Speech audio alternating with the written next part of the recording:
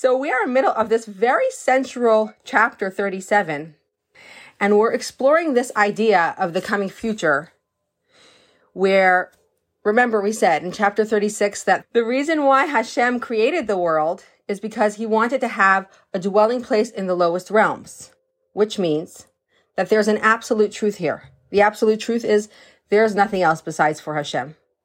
And then there are these lowest realms which hide this truth and do not manifest the truth that there's nothing else besides Hashem. And the purpose of creation is that even in a place where initially Hashem was not recognized, that place will actually announce that there's nothing else besides for Hashem. And that's the coming future.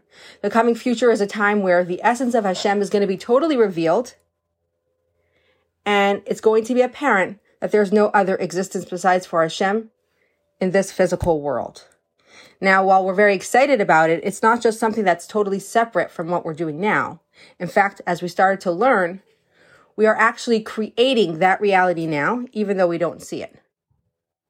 So right now, every time we do a mitzvah, we are drawing down divine energy into this world, into the physical things that we use for a mitzvah, into all of the reality that allows for the mitzvah.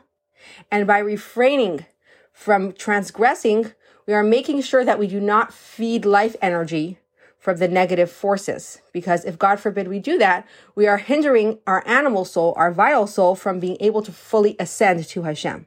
Because when we do a mitzvah, our vital soul totally unites with Hashem. But if it's stuck to negativity, there is a hindrance that keeps it back from totally uniting with Hashem.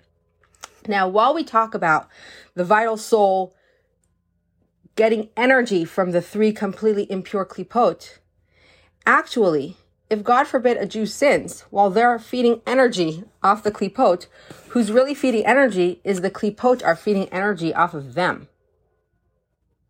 Rabbi Steinsaltz gives an amazing analogy. He says, we talk about, let's say, a person, God forbid, having influenza. It's not really a fight. He wouldn't call it a fight. Because while the person is battling the influenza is not actually battling him. In fact, the influenza loves him in a perverted kind of way and needs him in order to get energy off of him. And that's what evil is. Evil, it's attracted to the person because otherwise it cannot exist. And it feeds energy off of the person. And then in return, it gives him back a smidgen of energy. The person thinks he's getting something from the evil, but he's the one who's feeding it the main energy. And then in return, he sucks life energy off of the evil. So we want to cut those ties. We want to make sure that the animal soul is not in any way attached to the klipa, so that in its totality, it can rise up and ascend and unite with Hashem. So here we are in the printed booklets. We're on page 10. So when this happens, that the entire Jewish people will have united their animal soul with Hashem. And we talked about that. Like, what do you mean, the whole Jewish people? How is this ever going to be possible? We brought from the Rambam in Hilchos Teshuvah, the laws of Teshuvah. He brings a statement showing how the Torah clearly promises that that's going to happen. And I'll read it to you again so we have it in our mind. He says like this, Kfar hifticha Torah, sheseif Yisrael lases tshuva b'seif galusan umiyad hei nig'alin. The Torah has already promised that ultimately Israel will repent towards the end of her exile, and immediately she will be redeemed. Shene'emar v'hayaki yavayu elecha kol advarim v'gaimer v'shavta ad Hashem leikecha v'shav Hashem leikecha v'gaimer. As the Torah states, there shall come a time when you will experience all these things, and you will return to God your Lord. God your Lord will bring back your captivity and have mercy upon you. He will once again gather you from among the nations where God your Lord has scattered you. So the Torah promised that all the Jewish people are going to do teshuvah, and immediately they're going to be redeemed. This is something that can happen in an instant, and in fact, we're supposed to await for that every single day, for that reality.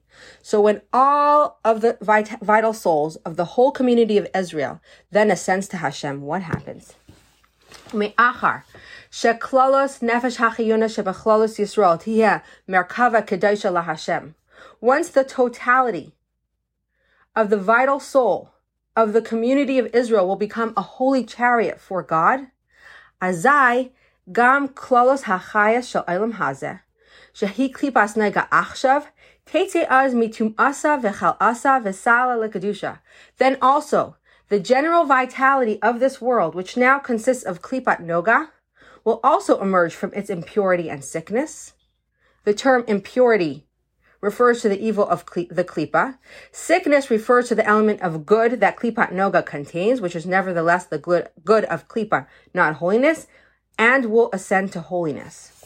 So, as we're going to learn coming up, the vitality of the entire world depends on the Jewish people. And so when the vital souls of the community of Israel all ascends to holiness, what's going to happen? The energy of the entire world is going to ascend to holiness. When every single Jewish vital soul ascends to holiness, all those vital souls together will become a chariot for Hashem. When all the Jewish vital souls together become this chariot for Hashem, then the life energy of this world will become a chariot for Hashem, expressing this truth that there's nothing else besides Him. Where does the world get its vital energy from? Well, right now, as we learn, physicality gets its energy from klipat noga.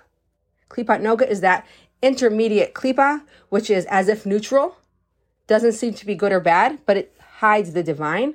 A Jewish person using that energy in serving Hashem then elevates the klipat noga to holiness. So when the Jewish people do their job in elevating their animal soul, their body, and everything in the world to Hashem, as their souls become elevated, the whole world becomes elevated. And this klipat noga will leave its state of filth. And here they say like this, chel asa, they're translating it as sickness. If you look at Rashi on Yecheskel, where it says titum chel asa, let its chel be consumed, Rashi explains zu hamasa, it's filth. It's another way of saying filth. So the literal way of translating it is, at that time, when all the vital souls ascend to holiness, then the general vitality of this world, which is currently klipat noga, will also ascend to holiness, leaving its impurity and filth. But chela also means sickness. So Hasidic scholars point out, as they indicate here, that the goodness of klipat noga is called sickness. Because the impurity of klipat noga, the bad of it, that's impurity. But the good of klipat noga is not completely pure. It's not like the purity of the divine soul. When Mashiach comes, when the vitality of all klipat noga ascends to become holy, then the goodness of klipat noga too will have a refinement. And it will be healed of its sickness and become holy. Lihiyais merkava la Hashem, to become a chariot for God. B'his galus kavayde, upon the revelation of His glory in the world to come. And now the Alter Rebbe is going to bring amazing Pesukim from the Torah teachings of Chazal that illustrate this time. That there's going to come a time when the entire world is going to announce the glory of Hashem, is going to experience His glory. His essence is going to be shining here, and it's not just going to be shining over the Jewish people. The entire world will experience this truth, that there's nothing else besides Hashem. And these are the Pesukim that he brings. Here's from Yeshaya. V'ro kol basar yachdav, then all flesh will behold godliness together. At that time, it says, V'ro kol basar yachdav ki pi Hashem diber. At that time, all flesh together will see that the mouth of Hashem has spoken. Literally, this means, I'm telling you these prophecies now about what's going to be at the coming future. When these come to pass, you will see then that it was God's mouth that spoke. Hashem said these prophecies. On a deeper level, mystically, it means that all flesh will actually behold the divine. There's going to be a difference between the way the Jewish people perceive the divine and the way the non-Jewish people perceive the divine. But everybody is going to have certainty and clear vision that there's nothing else besides Hashem. When it comes to the non-Jewish people, they will be so sure of it, just like they're sure that they have a life force within them. When it comes to the Jewish people, they're actually going to experience it with physical vision. As we see from the prophecies, even at that time where all of mankind is going to know Hashem, there's still going to be a distinction between the Jewish people and the non-Jewish people. For example, it says, V'amdu zarim v'ra'ut tzainchem. Strangers will stand up and pasture your sheep. Obviously, there's a difference between the Jewish people and the rest of the world. Or similarly, it says, V'hayu melachem aymanayach v'sarei sehem meini kaisayach. That means that kings will be your foster fathers, your nursing fathers, and their princesses will be your wet nurses. Again, there's a difference between the Jewish people and the rest of the world. But at that time, when all of Klipat Noga will ascend to become a chariot for Hashem, will ascend to holiness, all of mankind is going to experience this reality. All flesh will see together. V'yafia alehem b'hadar ga'ain uzay, and he will appear over them with the majestic beauty of his power. And this comes from the Rosh Hashanah prayers. In the Rosh Hashanah prayers, we say, V'haifa b'hadar ga'ain uzecha al kol yashvei teva artzecha, and reveal yourself in the majesty of your glorious might over all the inhabitants of your terrestrial world. That means not just over the Jewish people. All of mankind should experience your glory. Again, this is a condition that's going to be across the globe. Everybody's going to recognize Hashem.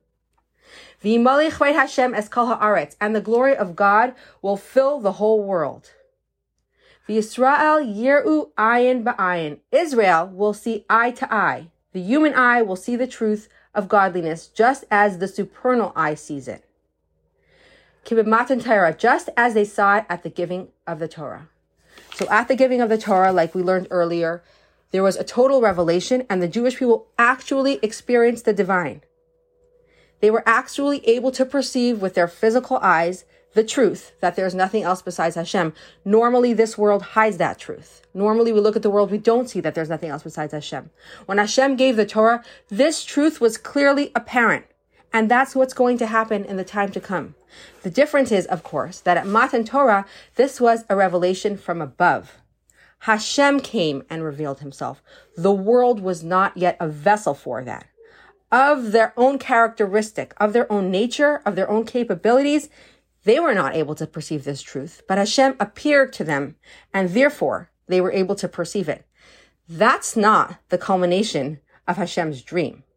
Hashem's passion, Hashem's vision, Hashem's desire in creating this world was so that the lowest realms will create the home for him. Not that he would create this home for himself.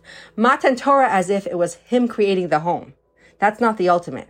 In the coming future, us creatures of the lowest realms will have created this home for him by recognizing him, by doing his mitzvot, by drawing down divine energy into this world. We will have created this abode for him. We would have refined ourselves, our animal souls, our bodies, the world, so that the world itself becomes a vessel. And at that point, of its own nature, of its own characteristics and qualities, it will be able to perceive the divine physically. It's going to be just like the nature of the eye is to see physical things. The nature of the Jewish eye at that time will be to perceive the divine physically. That's what's going to happen in the coming future. Dechsev ata har'esa lada'as, ki Hashem hu ha'elakim ein oid milvadeh, of which it is written, and I'm going to translate it differently than how they translate it in the booklet. Bear with me, and then I'll tell you why afterwards, okay? For of which it is written, you have shown yourself to know that God is the Lord, there is nothing else besides him. The way they're translating in the booklet is according to a deep mystical interpretation, and it's 100% true. But according to the class that we're learning now, it's easier for us to translate it in this simple way, and that is, you have been shown to know. At that time of Matan Torah, you clearly were able to see the truth that there's nothing else besides for Hashem. Okay, so we said like this. At that time, when the vital soul of every Jewish person will be elevated to holiness, that means the entire vitality of this world will be elevated to holiness, and the divine manifestation will be everywhere. But one second, not the whole world is Klipat Noga. Not the whole world is rectifiable. There's a part of the world that is not rectifiable. Didn't we learn about that? That's the part of the world that we're trying to disconnect our vital soul from. We want to make sure that we have no attachment or relationship to the three completely impure klipot. What's going to be with that part of the world when Mashiach comes? V'al yidei zeh yizbal'u v'yizbatu legamri kol hashalish klipais hatmeis. Through this ascent of Klipat Noga to holiness, the three unclean klipot will be utterly annihilated and nullified. So when it comes to Klipat Noga, it's going to ascend to holiness. It will be refined. It will be elevated. It will no longer be Klipa meaning a shell, something that hides the truth. It will then become holy. It will be a chariot for Hashem. When it comes to the three completely impure Klipot, they will be completely annihilated and obliterated. How? Ki yinikasan v'chayusan mehakdusha achshav hi al yedei klipas nega hamimutzaas beinehen. For the nurture and vitality which they now receive from holiness comes to them only by way of klipat noga, the intermediary between them. Klipat noga, containing both good and evil, is the medium through which these klipot, which are completely evil, receive their vitality from godliness, which is completely good. When klipat noga ascends to holiness, the impure klipot, no longer having any access to godly vitality, cease to exist. So you see what's happening over here? These total corruption have no relationship whatsoever to holiness and to the divine.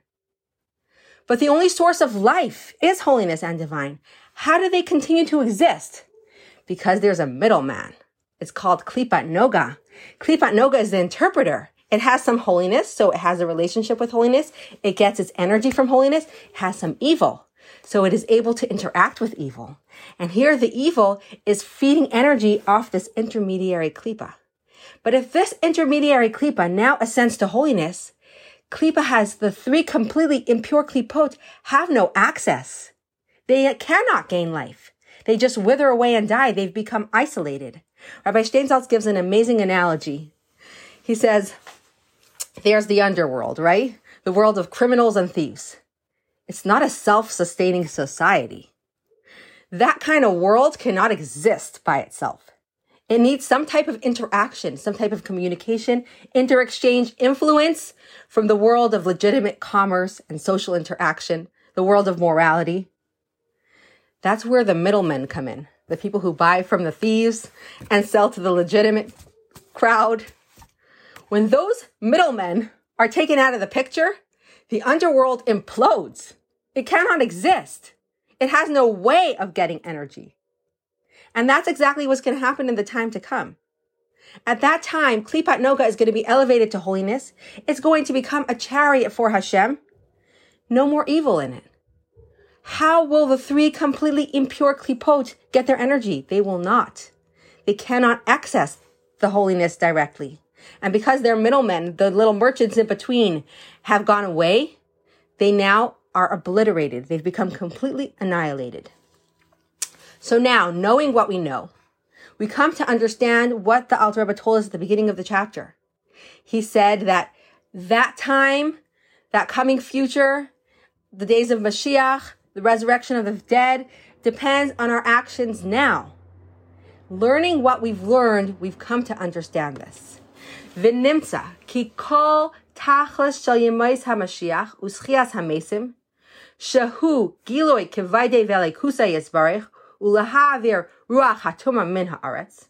It follows, therefore, that the purpose of the Messianic era and of the resurrection, namely, the revelation of his glory and divinity and the banishment of the spirit of impurity from the earth, taloi b'hamshachas elaikusei v'orin seif baruchu lanefesh hachiyunis shebechlolis Yisrael b'chol ramach evareha al yidei kiyuma kol ramach mitzvahs aseh, is entirely dependent on our drawing down his godliness and the blessed Ein Sof light upon all the 248 limbs of the vital soul of all of Israel. For by way of the vital soul, all the world will be suffused with godliness, and this is achieved by the vital soul's performance of all 248 positive mitzvot. So that time depends on our drawing down divine light through the positive mitzvot. And also, Ulaha'avir ruach hatum amimena, b'shmirasa kol shasa mitzvahs loisase, shlayinku mimena shasa gideha. And this purpose is also dependent upon our banishing the spirit of impurity, meaning the three impure klipot, from the vital soul of all of Israel. For by being banished from the vital soul, the spirit of impurity is banished from the entire world. And this is accomplished by the vital soul's observance of all 365 prohibitive mitzvot, thus preventing its 365 blood vessels from drawing nurture from the spirit of impurity. So again, We're creating that future now. It depends on our actions now, because by doing positive mitzvot, we draw down the light of the Ein Sof Hashem's divinity over the vital soul. We elevate it to holiness. And by refraining from doing any transgressions, we obliterate the impurity, not allowing them to get any nurture from the spirit of impurity. Now, if you look at this, you see the Alter Rebbe reversed things over here. In the beginning of the chapter, he first talked about not transgressing, not attaching at all to the spirit of impurity, to negativity.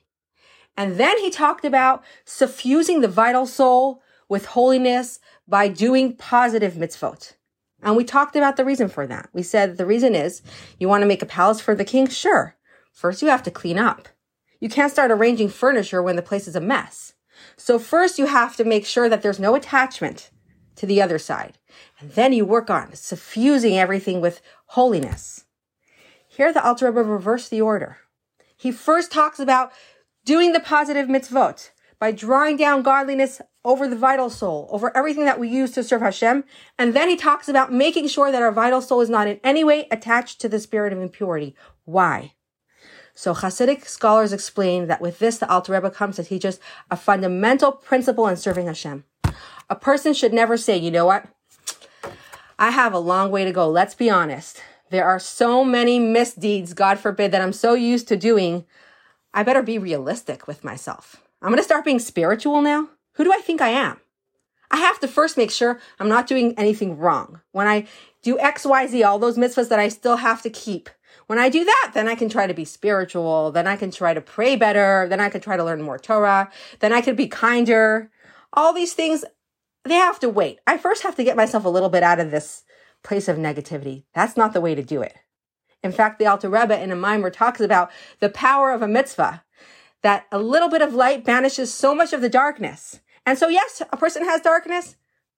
It's not okay. I'm going to say it's okay. It's not okay. It's not okay. But get busy with the light, because the light banishes the darkness. A person should never say, wait till I'm on that level. And here's an amazing idea that the Rebbe teaches us. Recently, we've been learning in the Parsha about all the series of dreams. Exile started with a series of dreams. David HaMelech, King David, writes in Tehillim, Shir HaMalais B'shuv Hashem Eshiva Siyain Hayinu Kechomim, a song of ascents. When God returned the returnees of Zion, we were like dreamers. Being in exile is a state of being in a dream. Exile was kicked off by dreams. Joseph had all these dreams, so his brothers hated him. They sold him into slavery. And in Egypt itself, he interpreted the dreams of the prisoners in jail. He interpreted Paro's dreams. Exile is typified, characterized by dreams. What is a dream? If a person thinks about it enough during the day, during the night, you can even see an elephant going through the eye of a needle. Opposites can coexist. When we're in exile, a person on one hand can be totally in love, totally on fire with love for Hashem. And then the next minute, they're chasing after material pleasures. Are you normal? At the same time? How is that possible? Normally, that wouldn't be possible. You're right. But right now, we're in a state of a dream. And because we're in a state of the dream, impossible opposites can coexist. So even though we're not perfect, yet we can go ahead and aspire to achieve the ultimate at the very same time, because that's the advantage of exile. When it was during the time of the temple, a person who was impure could not enter the holy temple. But when we're in exile, unfortunately, we're in exile. But in the state of exile, it says, Hashechen itam b'seichtum aisam. Hashem dwells in their midst among their impurity. Even though we're in a state of impurity, Hashem still dwells with us. And the Rebbe speaks about the things that we can learn, even though we're not perfect yet. In the times of the temple, who would be able to study what we're studying now? The secrets of the Torah. Somebody who was well-versed in all aspects of the Torah, refine their personalities, and then they could study this. In the time of exile, the Rebbe quotes from the Talmud, Chatayv ve'achol, chatayv ve'ishti. Grab and eat, grab and drink. Whatever mitzvah opportunity, whatever opportunity of holiness comes your way, go for it, grab it. You get to study Tanya, grab it. You're not perfect yet? Doesn't matter. We can do everything at the same time. So yes, true, we need to be totally separated from the side of impurity. We should never ever sin, but that should not come in the way of us continuing to do good. And that's why the order is reversed over here. Yes, in the perfect state of things, we would have been totally separated from anything negative, and we would only be drawing down the positive into this world. But the fact is, we're not perfect yet. And that should never come in the way of us continuing to aspire to be holier and holier still. So now we're talking about suffusing the vital soul of the Ein Sof light, banishing the impure klipot of the soul. How does that change the whole world? Why is it that suffusing the vital soul with the Ein Sof light and banishing the impure klipot from the vital soul produces a parallel effect on the entire world? I get it. We're all working on ourselves. We're all trying to make sure that we suffuse our vital souls with the light of Hashem by doing his mitzvot, that we banish the impurity by staying away from evil. How does that transform the whole world? Okay, you ready for this? This is going to be one of the most perspective-changing ideas that you will ever learn. Ki klalas Yisrael, shehem shishim ribay neshames pratiyes, hem klalas hachayas, shal klalas ha'elam, ki bishvilam nivra. For the community of Israel, comprising of 600,000 particular souls, is the general source of vitality for the world as a whole, since the world was created for the sake of these souls. So to say it in a nutshell, and then to amplify and expand this idea. The Jewish people is the source of vitality for the whole world. Look at your body. Your soul is energy central, life central for the rest of the body, and that's where vitality spreads to the rest of the body.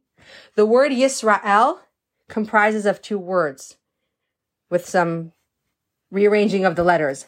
Li Rosh, a head for me. The Jewish people is the nucleus of life energy for the world because the world was created for their sake.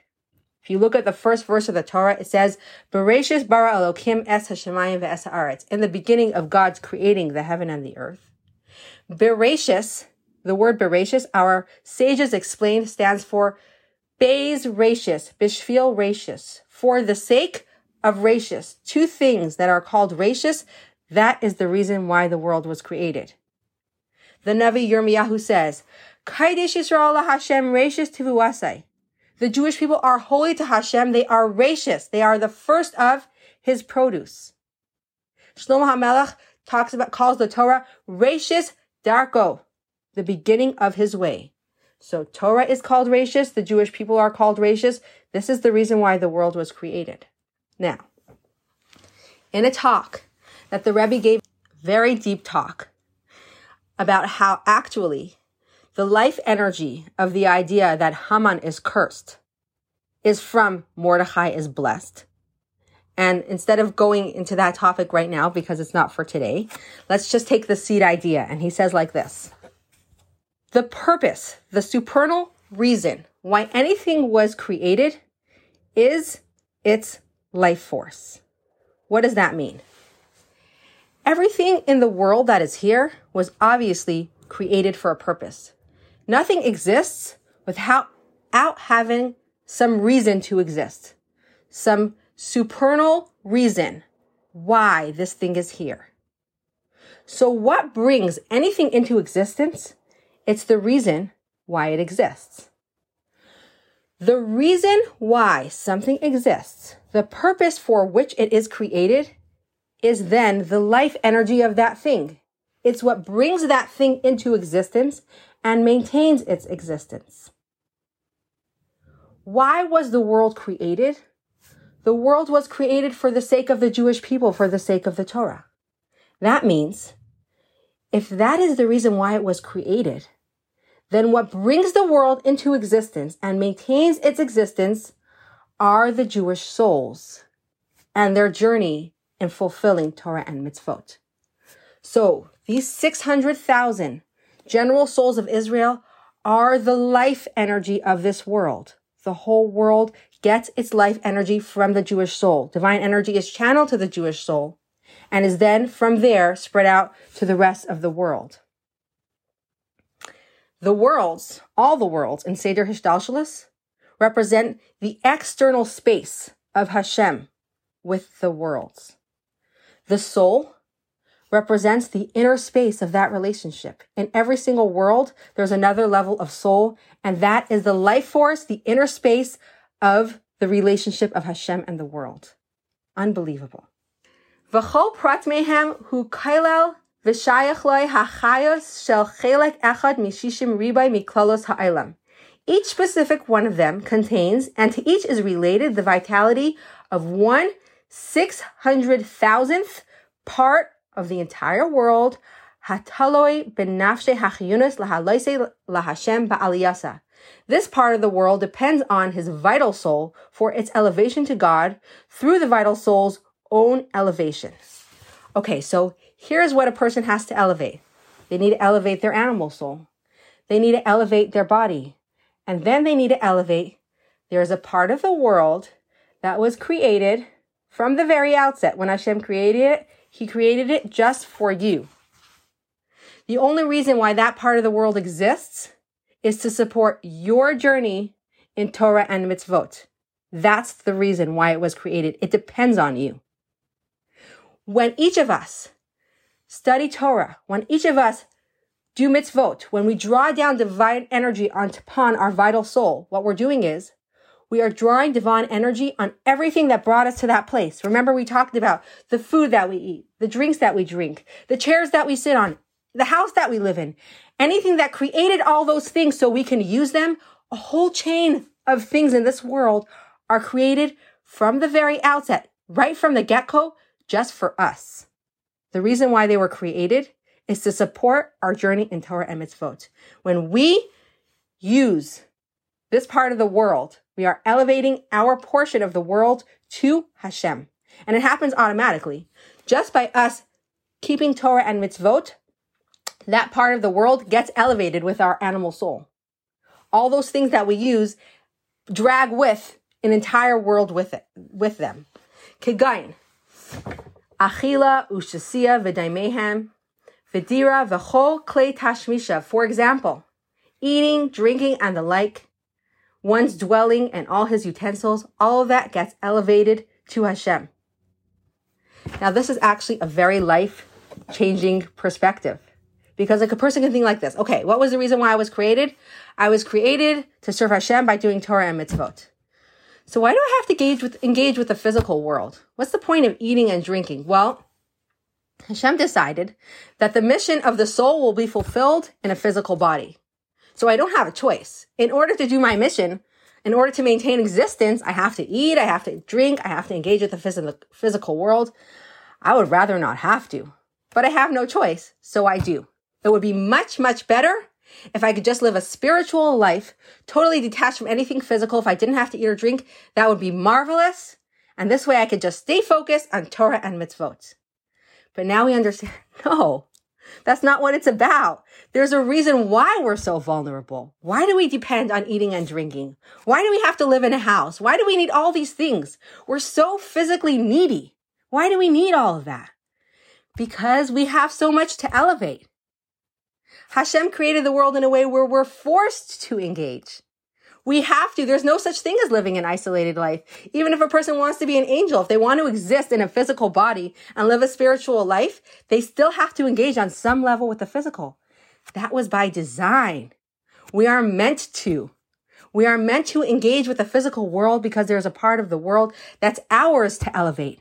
And anytime we encounter a situation, we have to see it like this. I'm here to elevate it to Hashem. But surely there are more than 600,000 souls. Besides, it is quite impossible for one person to use a 600,000th of the entire world. So we're talking about 600,000 souls. Thank God there are so many more than 600,000 Jewish people. So how do we understand this? And besides, if each of us is meant to elevate 1/600th part of the world, that's a lot. So the Alter Rebbe explains like this. Ella, sheshishim ribay neshamesh pratiyes elu, hein sharashim, v'chol shayresh, mischalek l'shishim ribay nitzaitzait, shekol nitzait hu neshama achas. These 600,000 particular soul, however, are roots. And like a root from which grows numerous branches, each root soul subdivides into 600,000 sparks, each spark being one neshama. So yes, there are 600,000 general souls, but each of these general souls are a root. And from this root spark 600,000 sparks. And these become particular souls. Rabbi Steinzal says something very interesting. Sometimes you'll meet somebody and you'll just feel an inexplicable closeness to them. You don't have family ties. You have very different backgrounds, different education, different talents, and yet you feel really close. And he said it could be that you're sparks from the same soul. And so you feel this inexplicable closeness. So the number becomes way more vast because it's not just 600,000 times 600,000. We're going to see that it's B'nefesh v'ruach, so it's 3 levels of 600,000, and then it's in 4 worlds of 600,000. I did the math on my computer, and hopefully it came out right, but let me read you these numbers, okay?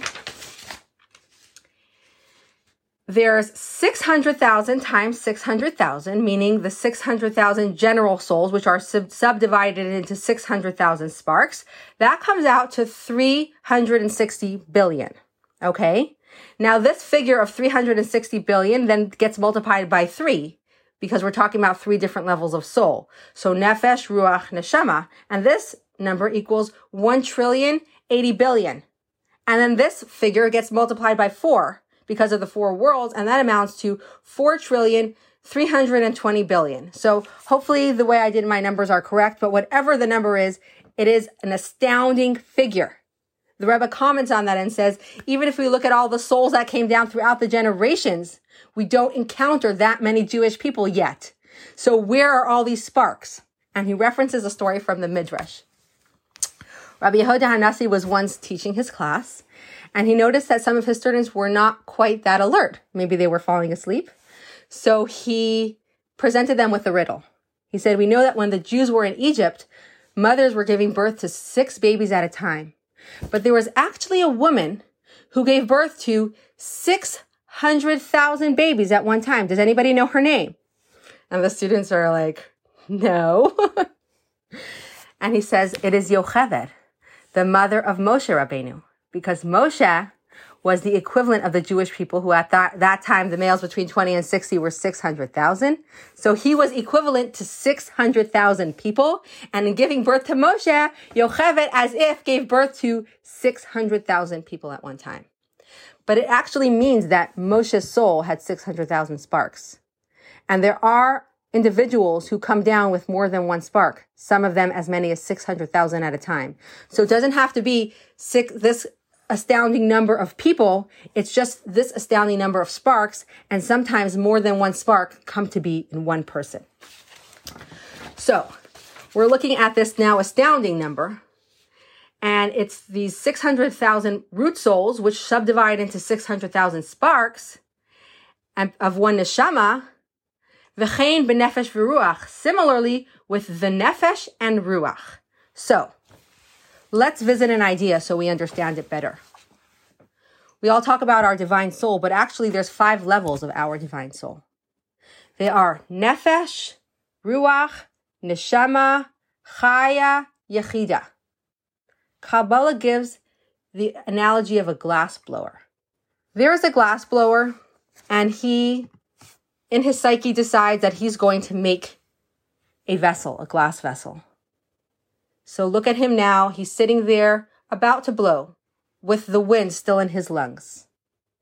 Now he takes the pipe and he blows down the pipe into this lump of glass, which becomes to be a vessel, and his air comes to rest at the bottom of the vessel. Now let's look at all these levels. The air that comes to rest at the bottom of the vessel is called nefesh, which means rest. As in we say about Hashem that he rested on the seventh day, vayinafash, and he rested. For somebody to be in tune to that level of the soul means that he is in tune to the fact that the physical body is a receptacle to divinity. And he does this by tuning out the distraction of the material world and tuning into the divinity of his soul.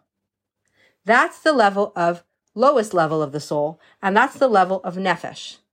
If anybody of us were to live with that consciousness, we would be on a very high level, being able to tune out the material distractions, tune into the fact that the body and our existence is really a receptacle to the divine.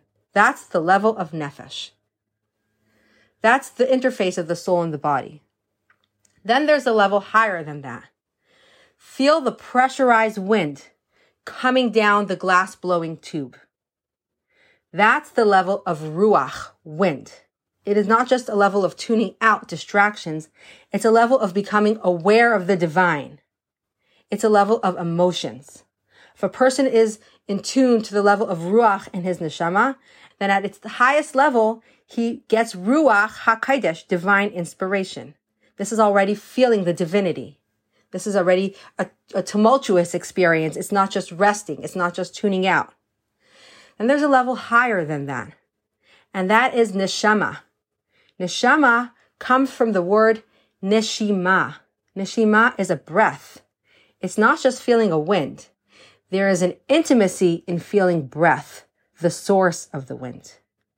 And somebody who lives at this level of neshama has a deep awareness of the source of it all, a deep awareness of the divine. And this is really the highest level that we can reach being in a physical body. These are what we call pnimim, internalizations of the soul. Only 3 levels of the soul are able to be internalized now in this world. Higher than that is the level of chaya. Chaya is life. And that is where the wind is still within the glass blower's lungs. That is a place where we are already one with Hashem. And higher than that is yachida, which comes from the word echad, yachid, oneness, uniqueness. That's where we're totally one with Hashem, still in his decision to blow. In his decision to blow, that's the unity of yachida. In this world right now, we are not able to access these levels. If somebody were to access these levels, they would lose their individuality. Our soul wishes to lose its individuality. That's what we learned in chapter 19, where the candle is constantly trying to escape the wick. It wants to be united with its source in the sublunar sphere, even though it's going to lose its individuality. The soul, too, wants it. Just doesn't matter that it's going to lose its individuality, just wants to melt away in Hashem. In the coming future, though, we are going to be able to internalize these highest levels. Rav used to say, like Eilam Haza, Eilam Haba, this world is not like the next world. In the coming world, in that coming future, it's going to be like kina, v'lei sina, v'lei sacharos. There's not going to be jealousy. There's not going to be hatred. There's not going to be competition. What's it going to be? It's going to be tzadikim yashvim. The tzadikim are sitting. V'atarei sehem b'reishehen. Their crowns will be in their heads. V'nehanin miziv hashchina. And they're going to bask. They're going to take pleasure in the radiance of the Shekhinah. Right now, these levels that we don't have internal access to are called makifim, surrounding.